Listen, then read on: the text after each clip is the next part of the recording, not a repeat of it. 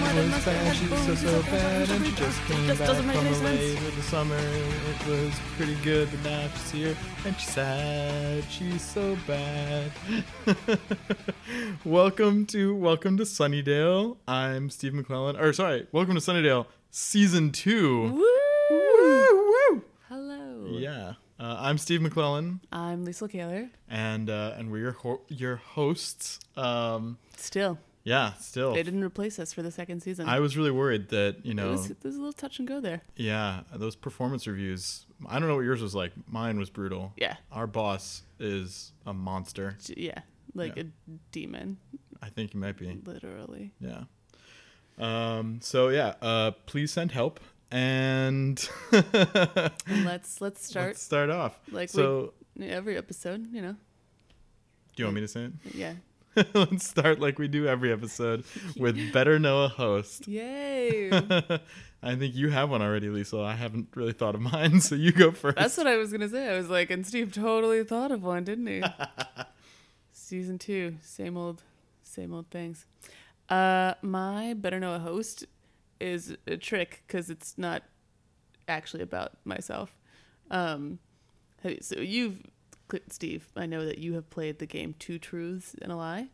I have. You're familiar with this game? For anyone who hasn't, it's a game, very easy to learn. Basically, you tell two truths about yourself and a lie, and then other people have to guess what is the lie.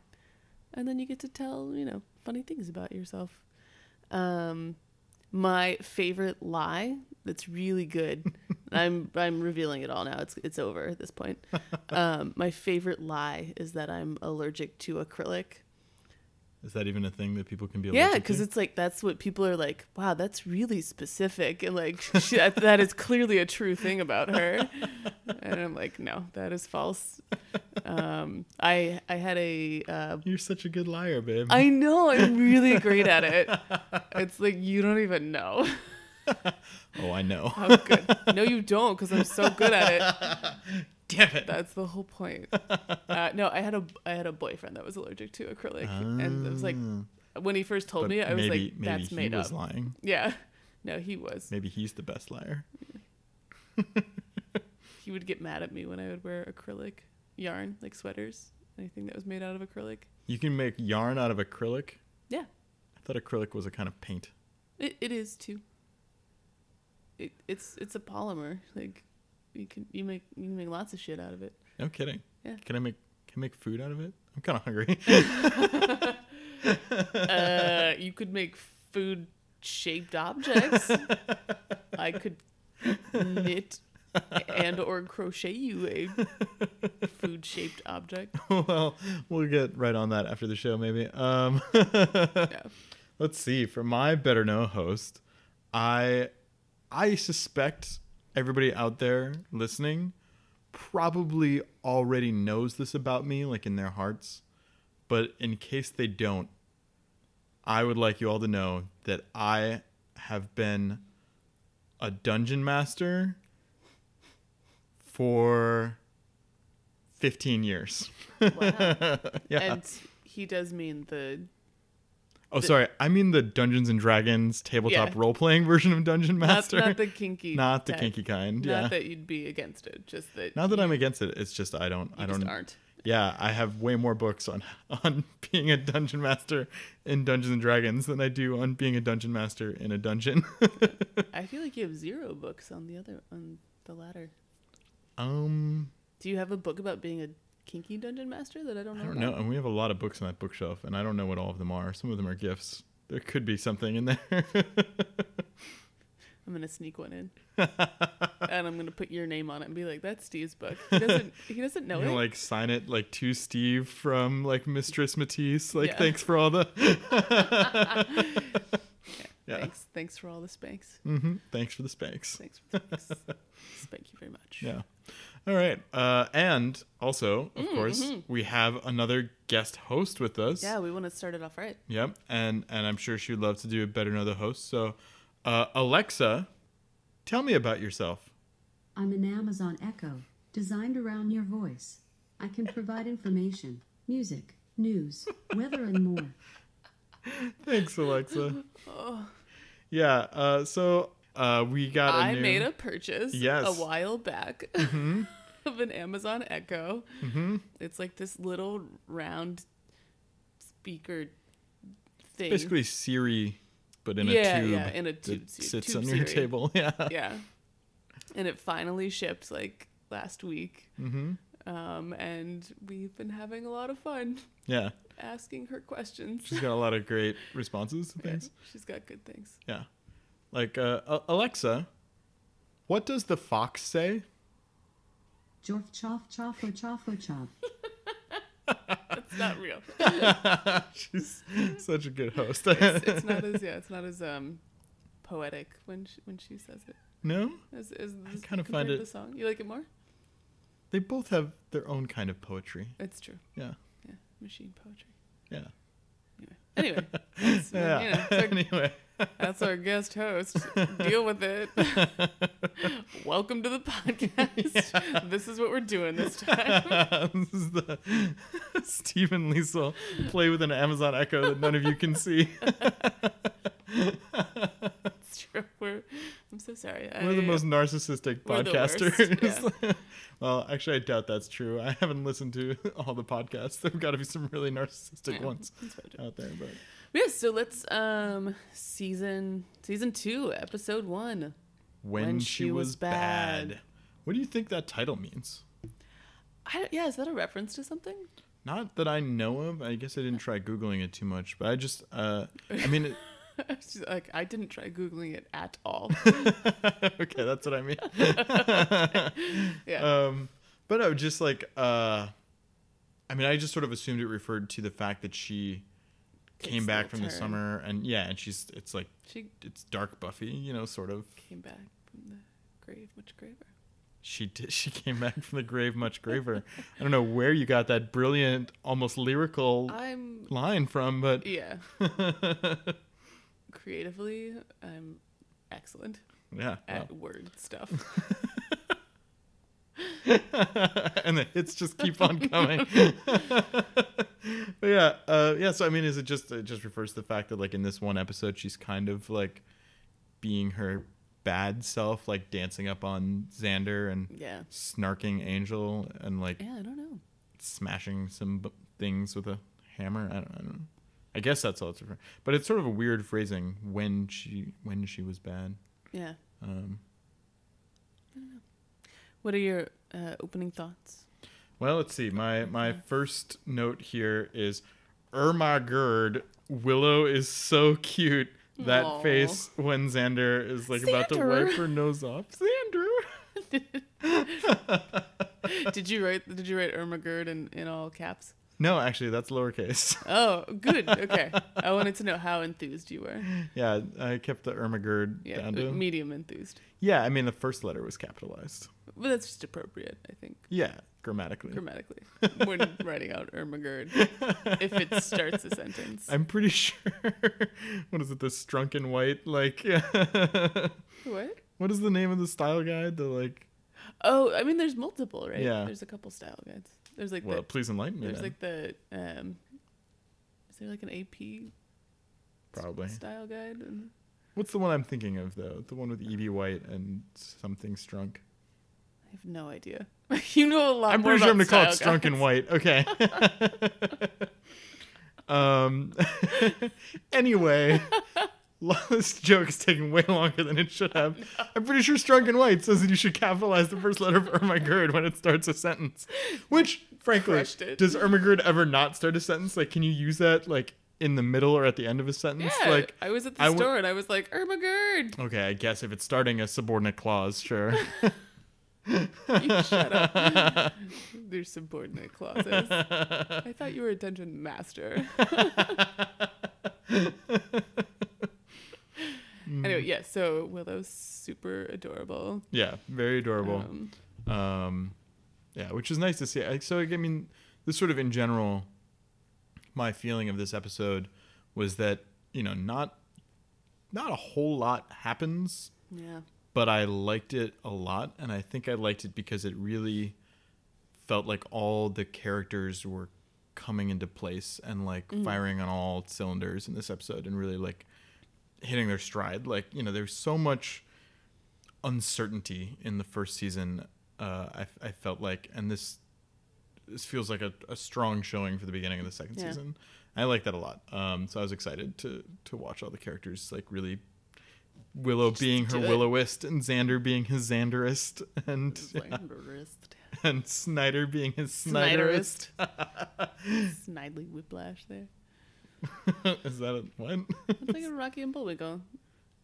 It's like a cartoon, right? Yeah. Okay. Yeah, so Rocky and Bullwinkle, and then there's those little mini cartoons. It's like the Deadly Do-Right. He has like his enemy is the Snidely Whiplash. Was any of what you just said English? Yep. Yep. But I'll show you later. Okay. Don't worry about it. It's fine. Yeah, so that was and then, you know, my second note was Snyder is the best because that scene with him and Giles like doing their walk and talk and Snyder's like just tearing into the whole like idea of children. He just detests. I really enjoy like background jokes. Yes.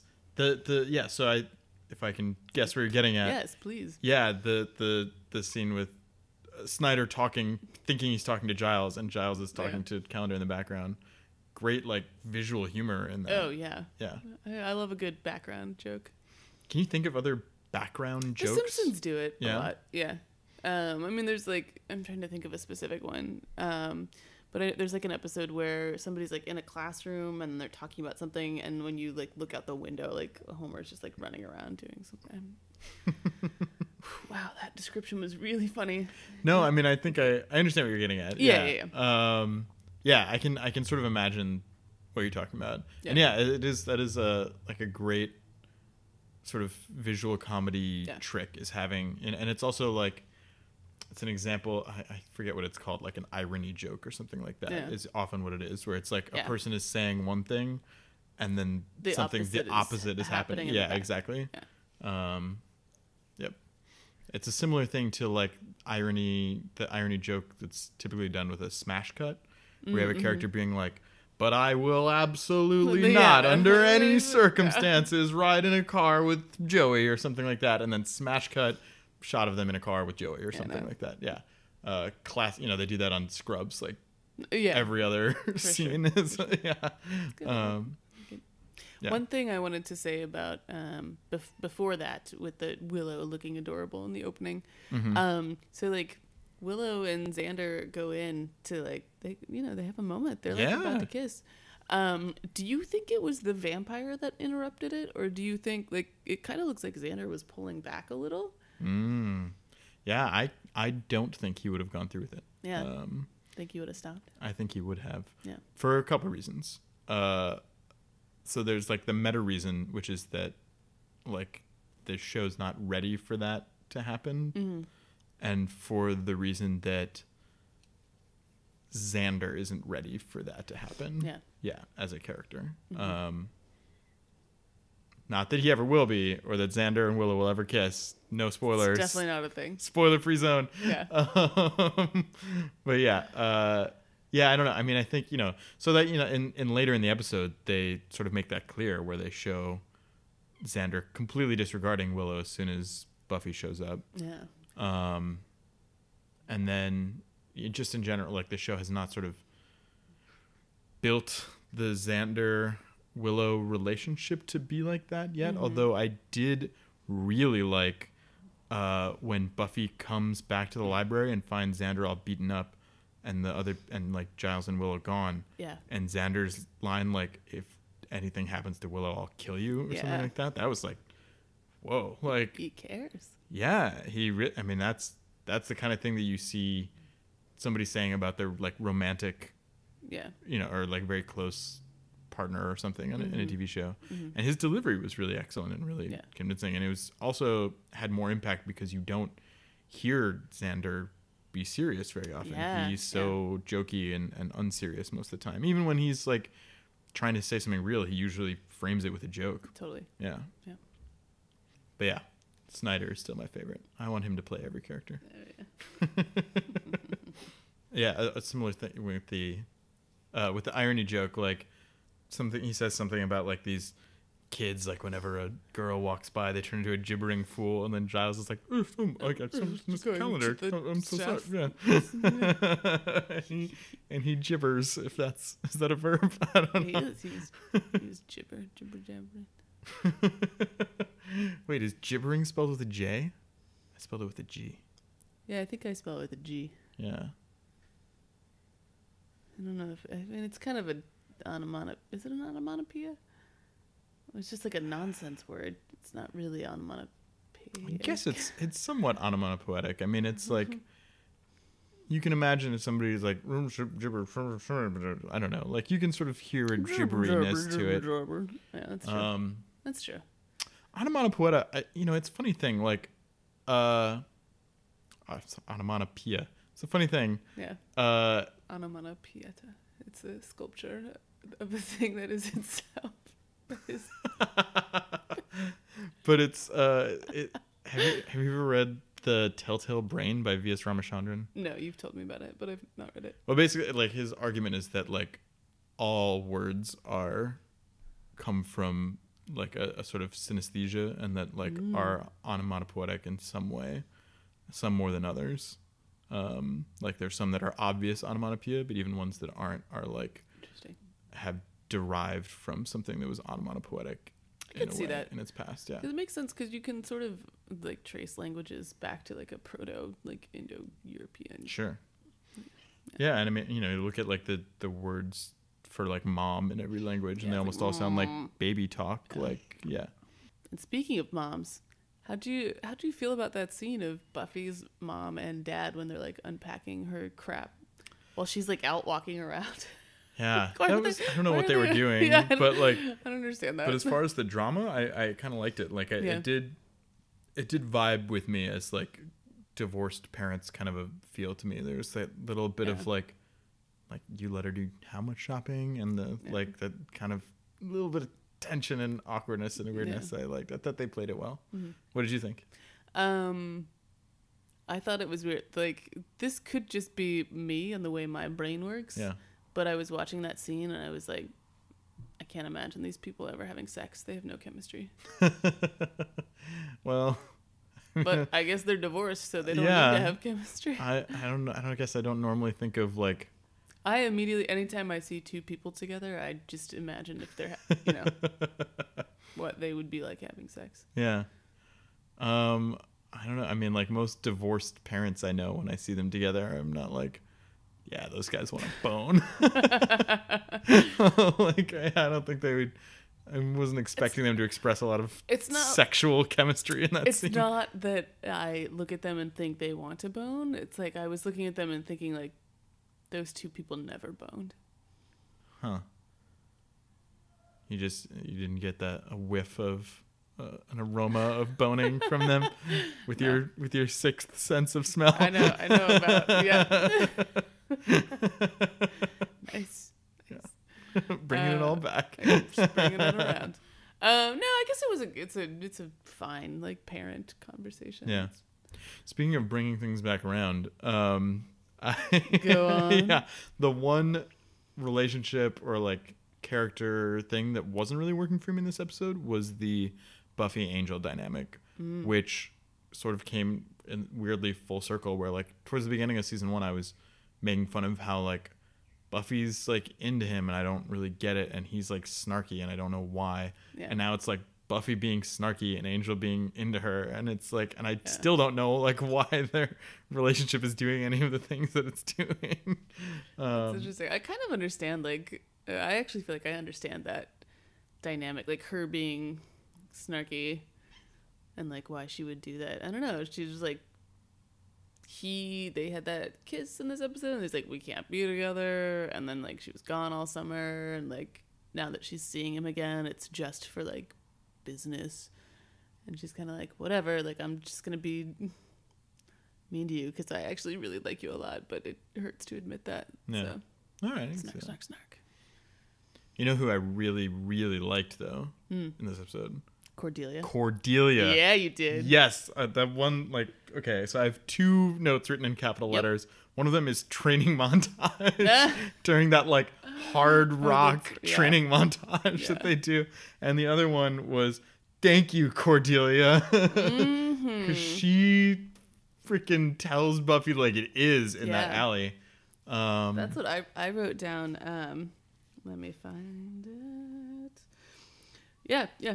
Cordelia laying it the fuck down. Yeah. And it makes you, I like that it's sort of in contrast to her other sort of shots in this episode, like, you know, towards the beginning where she's like, oh, I had to go to Tuscany instead of the beach, and like I was beachless for months. Nobody has suffered like I have suffered. Yeah. So like, do you think that Cordelia is an act? Because I think so. Like, it's an act. Yeah. She's like playing this part of the high school soch, but she's like, she's got a real side. Like, she sees shit that's going on. Yeah. And she understands She's people. one of the few people that's been like, oh, hey, by the way, like, I know these demons and these vampires are here, and I'm like acknowledging that to you right now. Yeah. I did like that. I'm like, did you guys find any more demons? Yes, our personal demons. Oh, yes, of Lust and thrift. Is thrift a demon? Yeah, it's right? definitely not one of the deadly sins, I don't think. I always thought thrift was supposed to be a good thing. Yeah. It's in the Boy Scout law. You're supposed to be thrifty. Oh, I don't know. How about that? Trustworthy, loyal, helpful, friendly, courteous, kind, obedient, brave, That's a lot of cheerful, things you have thrifty, to be. clean, honest. I forget how it goes. And you're like half of those tops. At most. On a good day, I'm half of those. Right. We're not thrifty, I don't think. Unless Not you count especially. like not showering. It's true. But then that's in violation of clean, which is one of the other ones. You can't be all of them, okay? That's why the Boy Scouts not as great as Girl Scouts. Is sometimes true. Definitely That's not true. as great in terms of their like politics. More and their like weird ethics moral and codes and stances, some stuff, yeah. things. Yeah. But the stuff they get to do. Yeah, they teach you things. Our cookies suck though. You made cookies? No. Yeah. We sell popcorn. Like balls?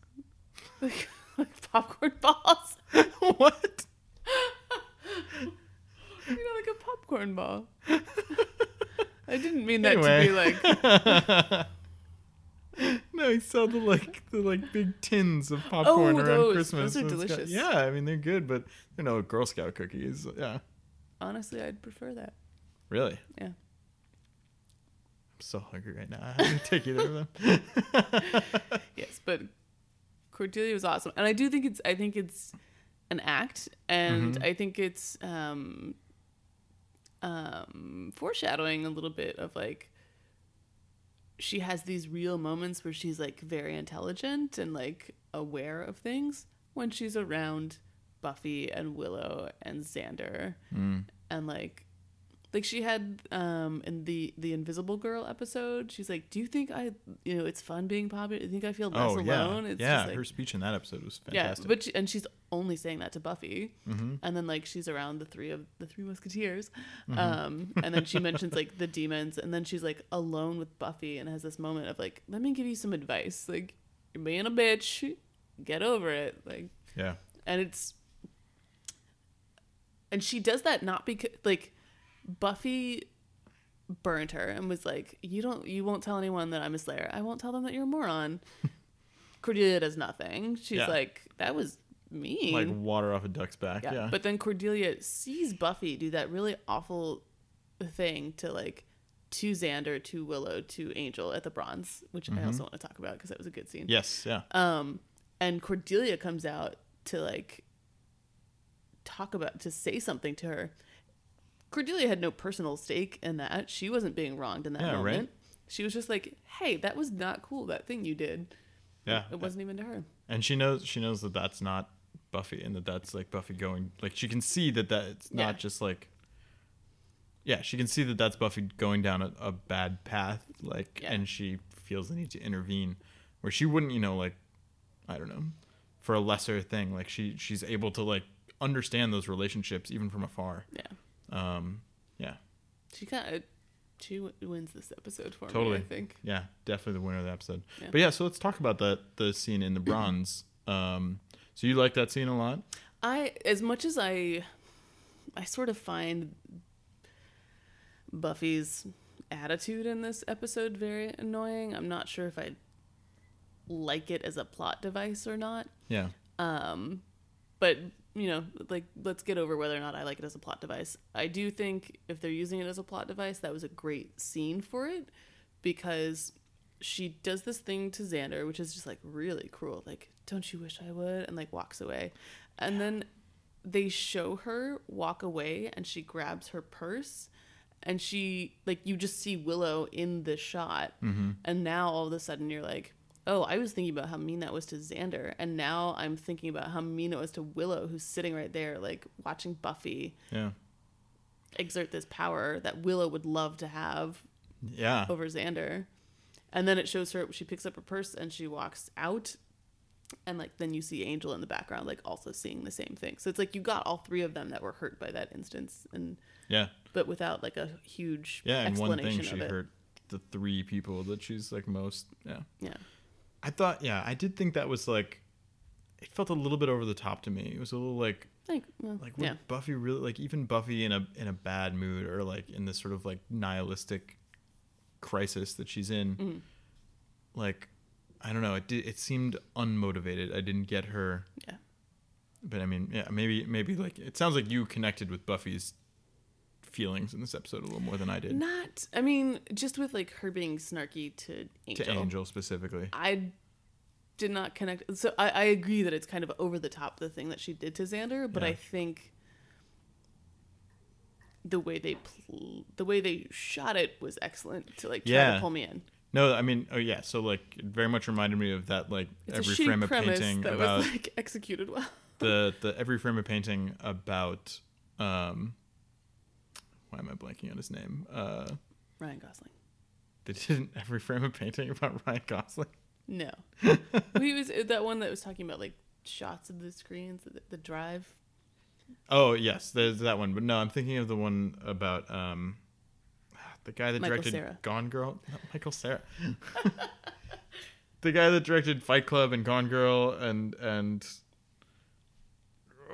sorry. Yeah, fill for time. Hold on. Alexa, Ah. who directed Gone Girl?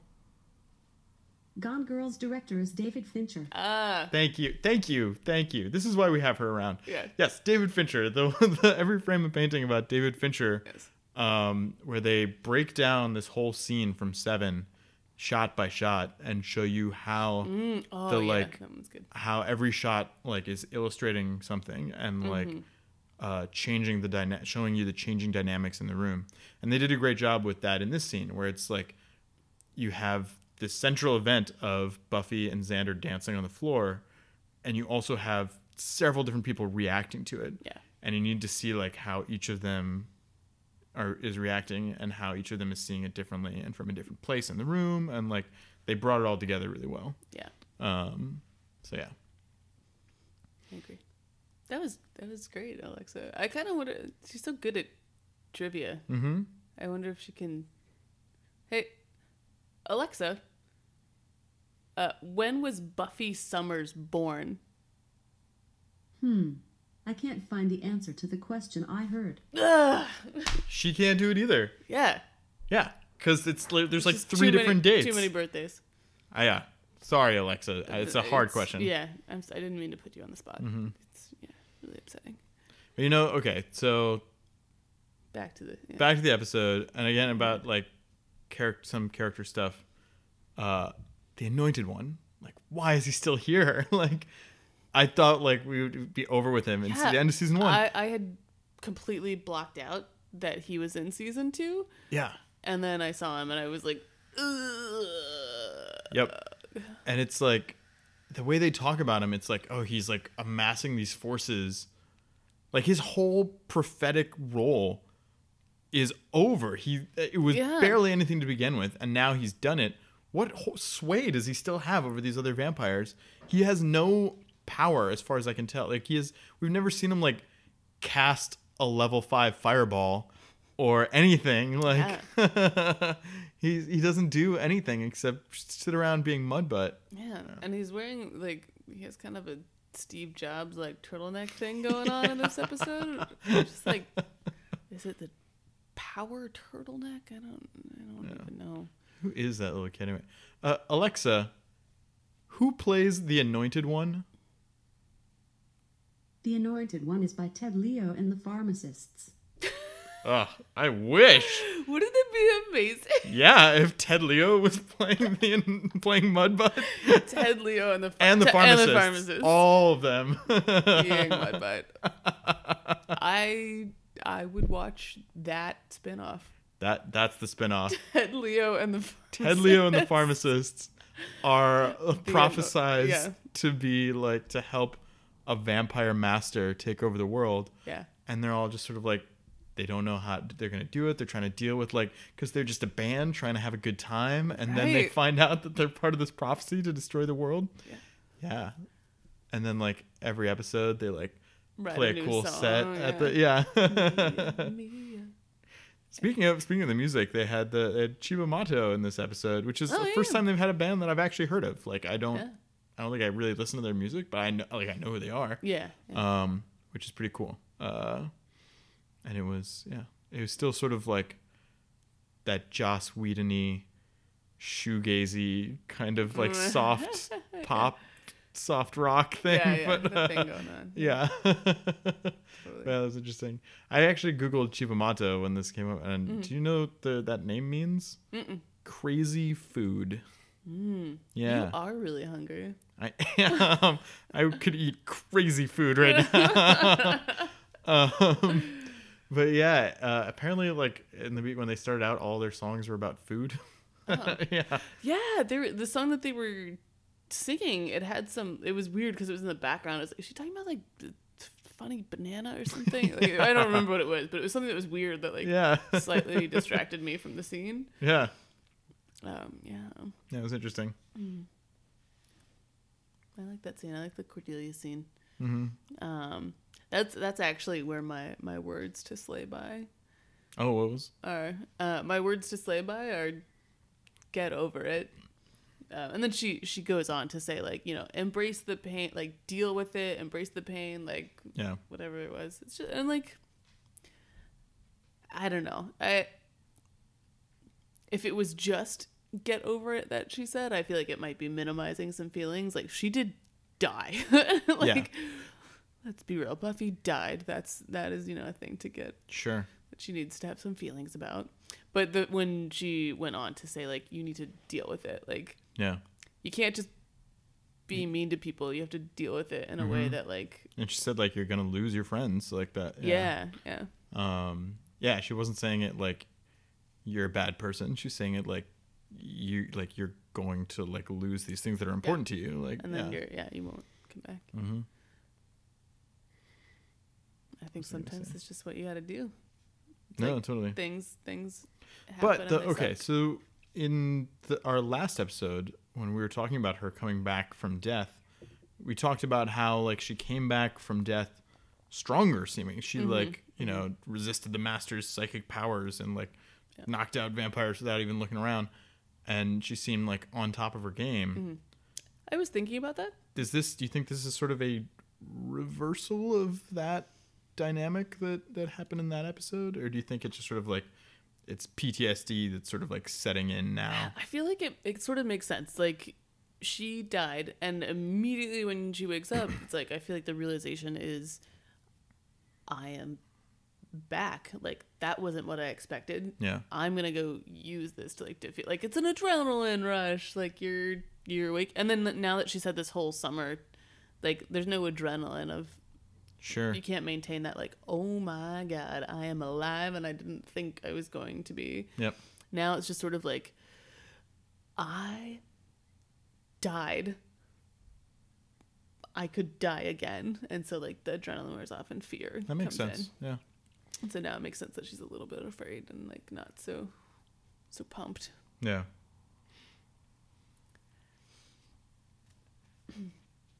I want to make a random comment about Miss Calendar going to Burning Man. That's right. Jenny Calendar is a burner. I know. Right? She's Which, a techno in retrospect, pagan. of course she's a burner. course. She is like the perfect person to live in San Francisco. A techno pagan. Yeah. That's like, she like is the messiah. She like straddles the like hippie and like Silicon Valley worlds. She's got to come here. Yeah. Totally. And it's like, I feel like when I first watched that, maybe I had heard of Burning Man, but it's such a throwaway line. It doesn't stick out. But yeah, now that you've been to Burning Man. Now that I've been to Burning Man. You're like, Burning Man. Shut up. I had a terrible time and I hated it. And I had to wait in will call for a million years. And now you want to go back, though. I know. It's the worst. And I'm a gross, awful human. Yeah, it's funny. It's Jenny Calendar. It's one of those people, like, I could totally see her at Burning Man. And I could totally see that if I sat down next to her and started talking, and it would be like, oh, like, this person's hot. Let me talk to this person for a bit. And then she'd be like, oh, I'm a techno pagan. And I'd be like, see you later. Hard pass. Yeah. Sorry for any techno pagans in our audience. God, we just offended, like we offended all of our techno pagan listeners. Yeah. But it was funny. I noticed it now that I've totally gone. Whereas before I probably didn't know what it was to even. It was like, she's talking about some festival. I don't know. Yeah. Can I do a little bit of what in the hellmouth were they thinking? Mm-hmm. So I've got two sides of the what in the hellmouth coin here. All right, do it. First of all, the vampires that are digging up the bones of the master. Yeah. They knew what they came there to dig up bones. They came there to dig up a goddamn grave. Yeah. And none of them thought to bring a shovel or a spade or any kind of digging a couple implement. of them had shovels, right? But not most of them all were like digging with their hands, which is it's not an efficient way to dig up dirt. Yeah. And if the dirt happens to be consecrated as it was, then you're burning your hands off. Yeah, I was a shovel, like just go to the Home Depot and get a shovel. Yeah. I thought about it and I was like, oh, but like, I mean, how many Home Depots are like 24 hours? So you think they just can't get their hands on yeah, shovels? And they're just like, I guess Amazon didn't exist then. They can't order the. And like, there's not a Home Depot, but they're open 24 hours. We're advertising Amazon a lot. Do you think we can get them to like pay us for this episode? We purchased all of this podcast. Welcome to Sunnydale, brought to you by the Amazon Echo. Made possible by. Yeah. But so I had that thought of like, oh well, they don't have access to shovels, and then I was like, you're a fucking vampire, like go steal them, like you don't have any morals about stealing. Just like break into a garden shed, Depot. or Home Depot, or a guard shed. Go to any person's house and steal their shovels. They get all kinds of other stuff. They have clothes. They have like right. Darla had like 2 guns in that one episode. Yeah. I'm sure there's a black market for shovels if you need to purchase one late at night. The serial number filed off. No one's going to know what I've been digging up. Master Bones. Also, again, why is the Master Bones? I'm not satisfied. Well, okay, so hold on. So the other side of my what in the hellmouth were they thinking is directed at the heroes. Yeah. And it's like you went to all this trouble of like they knew the bones were potentially dangerous. Yeah. They went to all this trouble to like bury them with with holy water and like all kinds of whatever they did. Like, and then Buffy shows up with a hammer at the very end and smashes the bones to dust. And now it's okay. Like, why did nobody think of like, oh, we'll just smash the bones to dust, scatter it to the wind. Nobody's bringing that asshole back. Like, did you need to go all this like consecrating the ground? Like, why would you even bury this nonsense? It's like, keep it in your closet or something. Yeah, like, right. Those are some perfectly good master bones that you could put it in a science class. Yeah, or like you know how use expensive those skeleton things are. Expensive. Yeah, they're super expensive, and you had a free set for the children. Giles, think of the children and the learning. Of course, if they like do come to life spontaneously and start eating children, it'll be bad. No, it's but bad. But yeah, that is true. It's like, so he had heard of these spells. He's like, but they're like never successful.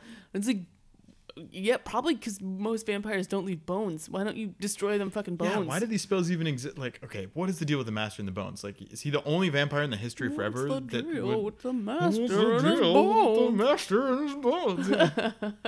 We should have done an episode of Seinfeld about this, really, but It's true. it's not here nor there. But yeah, like, why is there a whole like magic spell for use on vampire bones? What Like, did the they person dust? did the person who wrote that spell down, like, everybody was like, dude, this spell is a waste of your time. Like, why are Yeah. you making this spell? It's like, no, guys, someday there's Yeah. gonna be a vampire that leaves bones. Maybe it was Super like a joke important. spell, like a wizard was really high, and they're like, guys, this is so funny. I'm gonna make a spell for vampire bones. Check this shit out. And then vampires are like, one day, like, fingers crossed, we're gonna have a. It was the greatest heist the greatest like con a wizard ever pulled on the vampire community is tricking them all into buying his like vampire resurrection spell. Yeah. I bet he made a killing. Snake oil scheme there. The vampires love like snake oil. Yeah, you'd think vampire bones would be like, it's like a left-handed smoke bender or something. Do you know that? Yeah, yeah. Yeah, okay. Vampire bone resurrection spell. Yeah. Anyway, My other, I had some more, like, what in the hell mouth? yeah, go for it. What in the hell mouth were you thinking? Why didn't they just kill Xander when they abducted the other people? Was he not part of the spell? They didn't have him strung up. No, to be... because Buffy went to find everybody, and it was just Xander that was there, that was like Oh, bleeding and yes, stuff. yeah. So it was like, why didn't they just kill him? Yeah, I kind of wonder that too. Like, people, they had all these chances to kill people, and it's like, no, all we need is to do this. Yeah. It's like, but you're vampires. Like, is any of you feeling peckish? Kill Xander. Yeah, you don't. Like, or even not, if not, like, he's an ally of your enemy. They just like punched him in the him. face and was like, take that, ha ha ha, we're out of here. Yeah. And like, what else was I thinking? Oh, how did they know when they set this trap? How did they know that she wasn't going to bring anyone else? Like, she just died. Like, they don't know that her reaction is going to be like, no one can be near me. Maybe her reaction would have been like, everyone I'm gonna needs bring to everybody be I've near ever- me. yeah, right? It's not a good, well thought out Maybe, plan. you know, who does know what her mood is? Angel. Maybe he's feeding them information. Ooh. Scandalous. Yeah. So there was a whole scene in this episode. Sorry, this isn't a what in the hell mouth.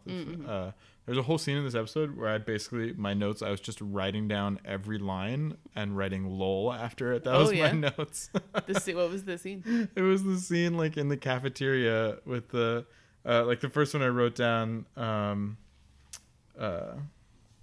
was you know, Xander being like, has anybody considered the theory that maybe Buffy's just really attracted to me? Oh, yeah. Long pause. All right, she's She's possessed. possessed. Yeah. Like, that was good. And like Willow spelling Bitch. Yeah. And Giles is like, well, I think we're past spelling things. And Bitka. Bitka? Yeah.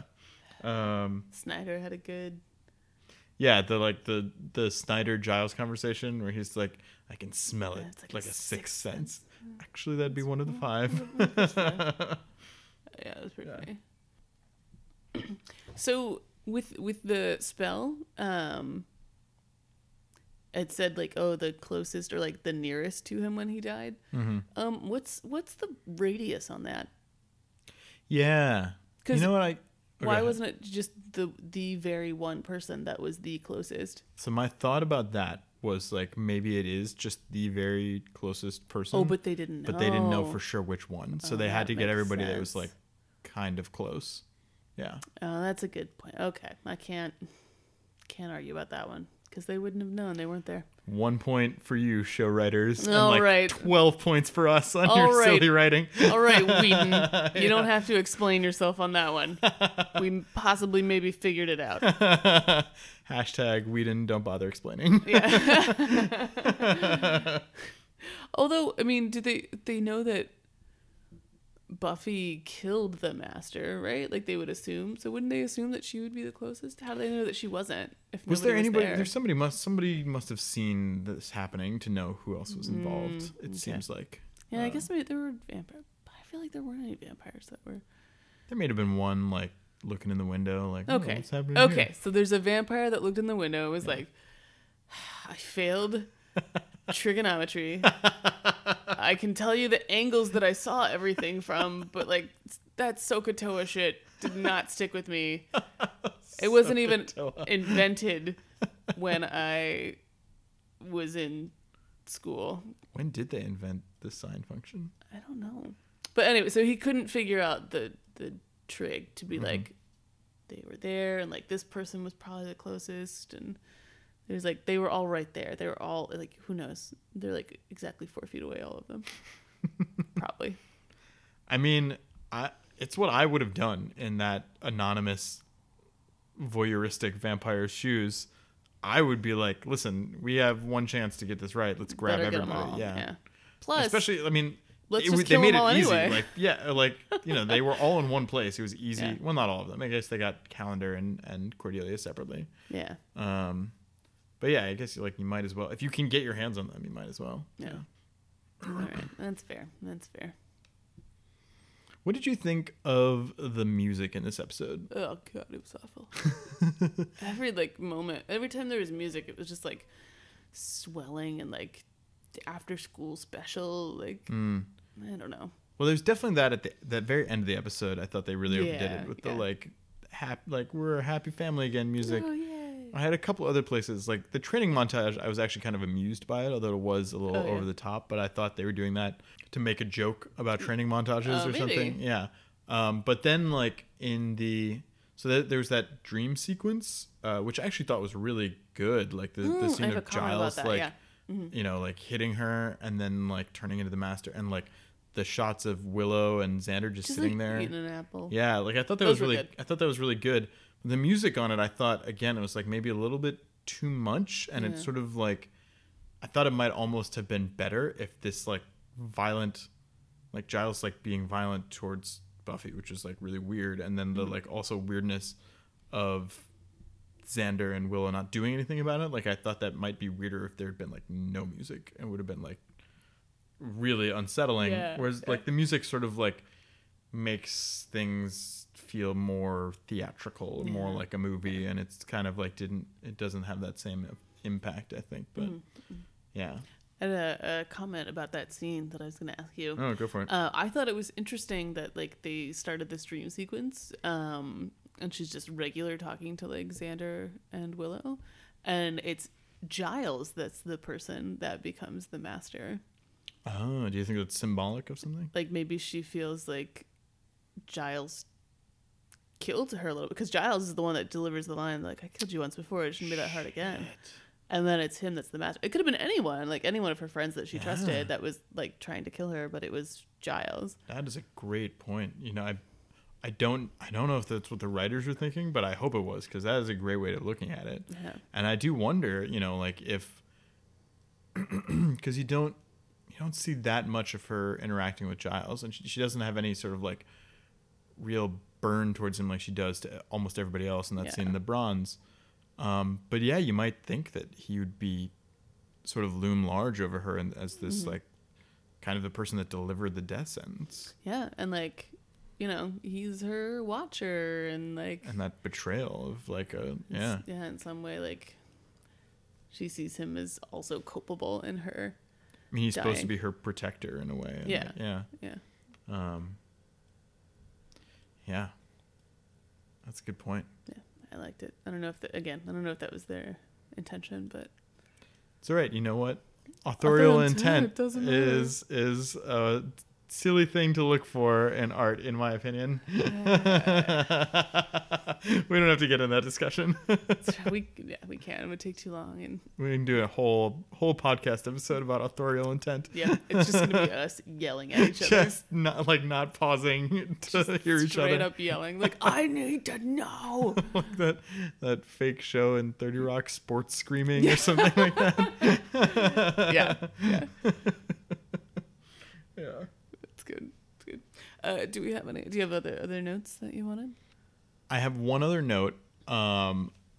It's kind of a silly one, but there's a shot or a couple of shots where like Angel's in her room and they're like having this sort of snarky conversation, and then she like turns away and the camera turns, and then she turns back and Angel is gone. Mm-hmm. And like, I get that it's like supposed to be like, oh, he's like mysterious vampire guy slipping out a window. Mm-hmm. I really wish like I could have a secret camera on Angel, like doing what? Did he like dive out of the window? Did he like climb out really fast? Like funny. what did he do in between like Buffy turning around? Because that's the thing. I mean, that's why it looks cool, because anything that he actually does It's gonna look silly. silly and stupid. It's like that scene in What We Do in the Shadows. What We Do in the Shadows, where the new vampire is like trying to fly through the window, Yeah, and he's just, like, clumsily, keeps like, getting like stuck. can't line He's it terrible up. at it. Yeah.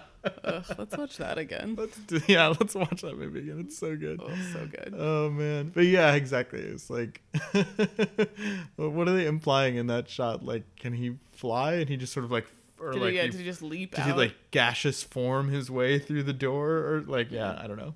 But it would have been funny to see him like, I better dive out this She window turned. before she turns around. I mean, I guess if you're gonna live for like several hundred years, like you have a lot of time to get pretty good at that. Like climbing out of windows. Yeah, like anytime somebody turns their head, like trying to jump away, and like, I mean, you're gonna get bored. Like you gotta find ways to amuse yourself. Like practice them parkour skills.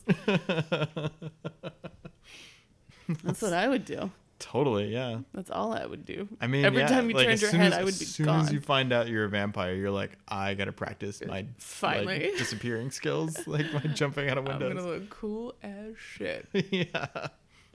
Yeah, I was kind of thinking though.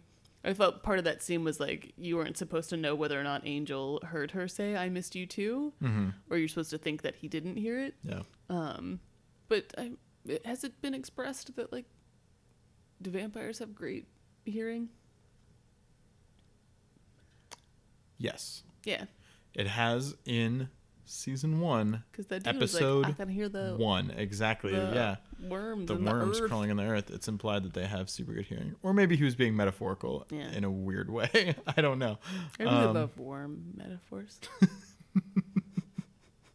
I mean, if you a good worm metaphor just really sells it for me. All the best literary greats used them. I mean, you Yeah. know, they called Mark Twain the master of the worm metaphor. Sounds gross. Or is that like it's like a weird dick joke? Like it's the master of the worm metaphor. Innuendo. I like saying innuendo after you make an innuendo. That's what she said. Innuendo. Innuendo. Oh, the Todd. Oh yeah. Anyway. Yeah, so I think I'm done with all my notes. Do you have any others? Let's double Mm-hmm. check. No, I think I got them all. Okay, so do you want to do High moment, low moment. high moment, low moment? Yeah. Mm-hmm. I don't know if we might end up with the same high moments, but for me, the high moment was Cordelia in the alley Yeah. telling Buffy what's up. Just laying down the law. Yeah, exactly. But if we want to split it up, I could easily also go for the background joke of Snyder. Yeah, that's the funny high moment. Yeah, exactly. Serious high moment is definitely Cordelia. Yep. Yeah. Same, yeah. Cordy moment was just, I was like, yeah. So good. So good. She's, yeah, it's so funny. Like, I remember not really thinking much about her in the early seasons, or even really in Buffy at all. Like when when I watched the show originally, it's so fun to like go back through the first season and be like, Cordy's legit. Like she's playing this part because she knows how to like, she knows the role she's expected to play, and she's playing it. Yeah.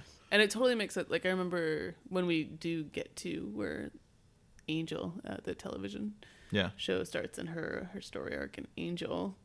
Like, when I first watched that, I was like, I didn't expect this. Mm-hmm. But now it's kind of like, no, I think they laid the groundwork for, her doing that. Yeah.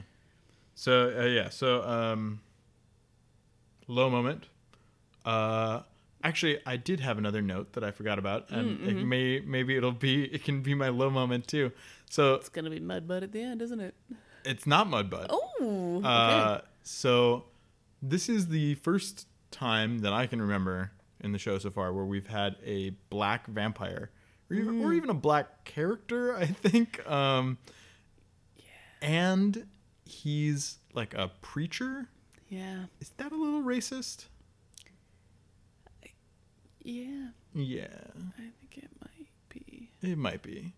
I don't know. He does never explicitly, they're never like, this vampire is a Southern Baptist preacher or something like that. But it felt a little caricature-y to me. Yeah. I mean, maybe I'm just being hypersensitive, and it's, I don't know. I mean, yeah, I don't think that's being hypersensitive, because it is like, this is a super white cast. It's a really white cast. And then like, yeah. So my low moment is racism. Racism. 1 star. Half a star. Oh yeah, half a star. 0 stars. Half a star is the lowest rating we have. But it's racism. We had a whole meeting about this. Yeah. Yeah, that's a good low moment. Yeah. I agree. My low moment is just at the very end, the master bones are all smashed, and Mudbutt walks out, and it's like, I hate that girl. God, that was so stupid. Oh my God. Oh, I do have another note. I actually forgot that I wrote this down. It was the line that was like, don't underestimate the Anointed One because he appears as a child. I was like, yeah, you should underestimate him because he's annoying Mudbutt. Yeah, like if he looked like a child but was actually scary and did anything, I would respect him, or be afraid of him, or whatever it is. I would estimate him correctly. Yeah, right. But I refuse to, because he's awful and he does nothing. No thanks. Yeah. Who gave him that turtleneck? Where did he get it? He didn't have that turtleneck before, did he? Maybe he grows up to be Steve Jobs. Whoa. Steve Jobs is the anointed one.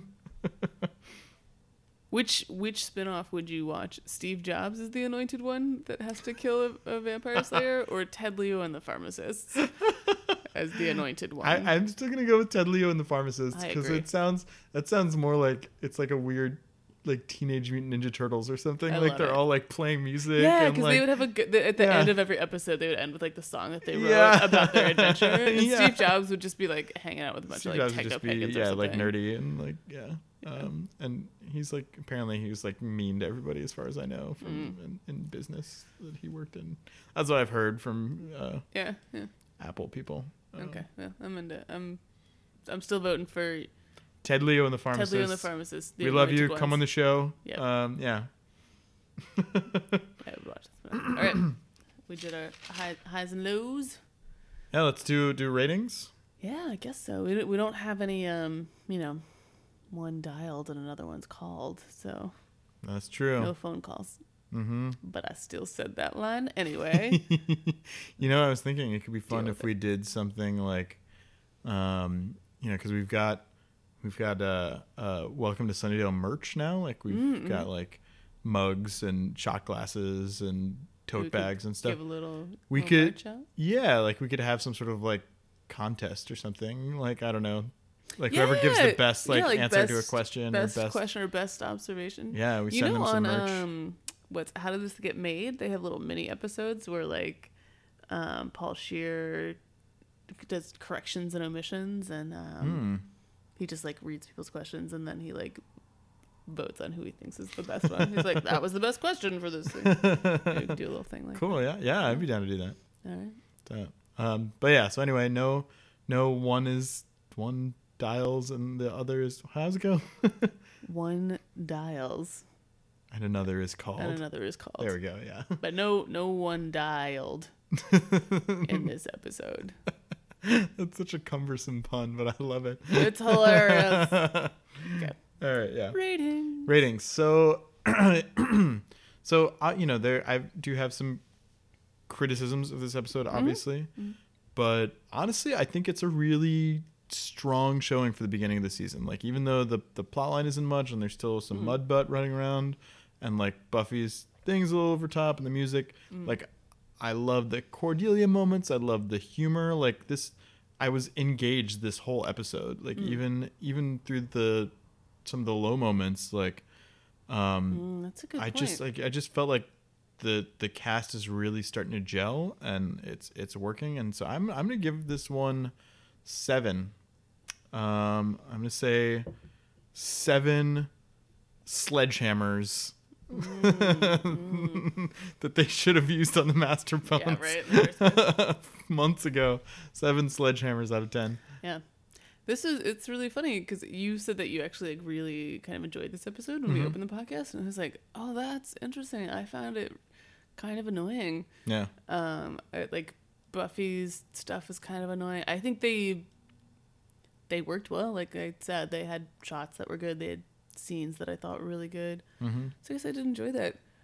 But I was also gonna give it a 7. I was like, I found this episode really annoying. I give it a 7. And you're like, I really like it. I give it a 7. 7 is that's like most of the things you can give it, except for those other 3.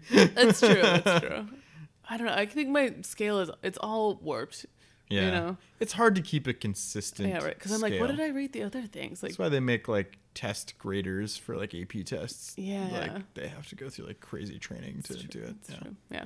But I'm gonna give it 7 out of 10 Willow noses covered in ice cream. Aww. I would lick that ice cream off your nose, Willow. You would lick a lot of things off Willow, I bet. Whatever. I relate to her. She's like a redhead, and like she has like a pretty friend that everyone's always talking about how pretty and awesome she is. Is Megan your Buffy? She's like Willow's this nerdy girl that's like, oh. No. I can see that. I'm just saying I relate. I'm sorry, babe. We'd have a lot to talk I about. bet you would. Oh man, we're getting into the complicated like dynamics of our own personal relationship in this episode. It's true. If anybody listens all the way to the end, they'll be like, "What the hell are these people What's talking going about?" on? I don't understand. We can cut all this out if we want to. Whatever. Leave it in. Yeah, we can decide later. We'll decide later. Yeah. Okay, so plugs. Yep. Plugs. All right. So, as always, you can find out everything about us at welcometosunnydale.com. You can listen to the show there. You can download us on iTunes. You can follow us on Twitter at Welcome to Sunny. You can like us on Facebook. If you're in the area, you can swipe right on Tinder for us. You can, and you can, of course, give us a phone call if you want to. Our number for the show is 510-455-2155. We love your phone calls, so send them in, and we might start giving away prizes for people that give us is there an good easy calls. way to like send people things, like a shot, like shot I mean, glass or something? if they like give us their address, I can mail things to them. Yeah, but I don't. Yeah. Maybe we should do that, or like Yeah. Do you have a prompt that you want to give people? just like if you call us, and then you want to. We just pick the best phone call, and we don't have to like the best answer to some question or yeah, the best. best phone call. By the time we podcast next, gets it. All right. Shot Well, glass. you heard the lady. Heard it here first. Yeah, best phone call that we get between now and our next podcast, you will get a Welcome to Sunnydale shot glass. Yep. Yeah, be sure to leave a callback number or an address, some way to get in touch with you. You can email us too. Email us, something like that. We won't put your address on the air, we promise. But we'll just use it to send you delightful merchandise. Yeah, totally. No. Do we want people to like rate us on like iTunes or something? Yeah, you can leave us a review on iTunes. We've got the one. I still go and read it sometimes when I want to feel good about myself. Let's get some good ratings. We should come up with a thing for ratings when people rate us. Yeah, that's a good idea. Yeah, we should. We can have these discussions off air, maybe. True. Yeah. But it's coming, guys. It's coming. Get excited. Prepare We're gonna yourselves. have fun stuff for you. Alexa, did you have fun? I can't find the answer to the question I heard. I don't think she likes doing the podcast very much. I know. She was pretty quiet most of the time. Yeah. It's fine. Sorry, Alexa. Steve, does it smell kind of funny in here? There's something. Yeah, so my buddy Big House Pete, he just got out of San Quentin and he was staying on the couch, so you might notice some like cigarette burns And just the faintest aroma of jail. Good night, everybody. Thanks for listening. Talk to you later.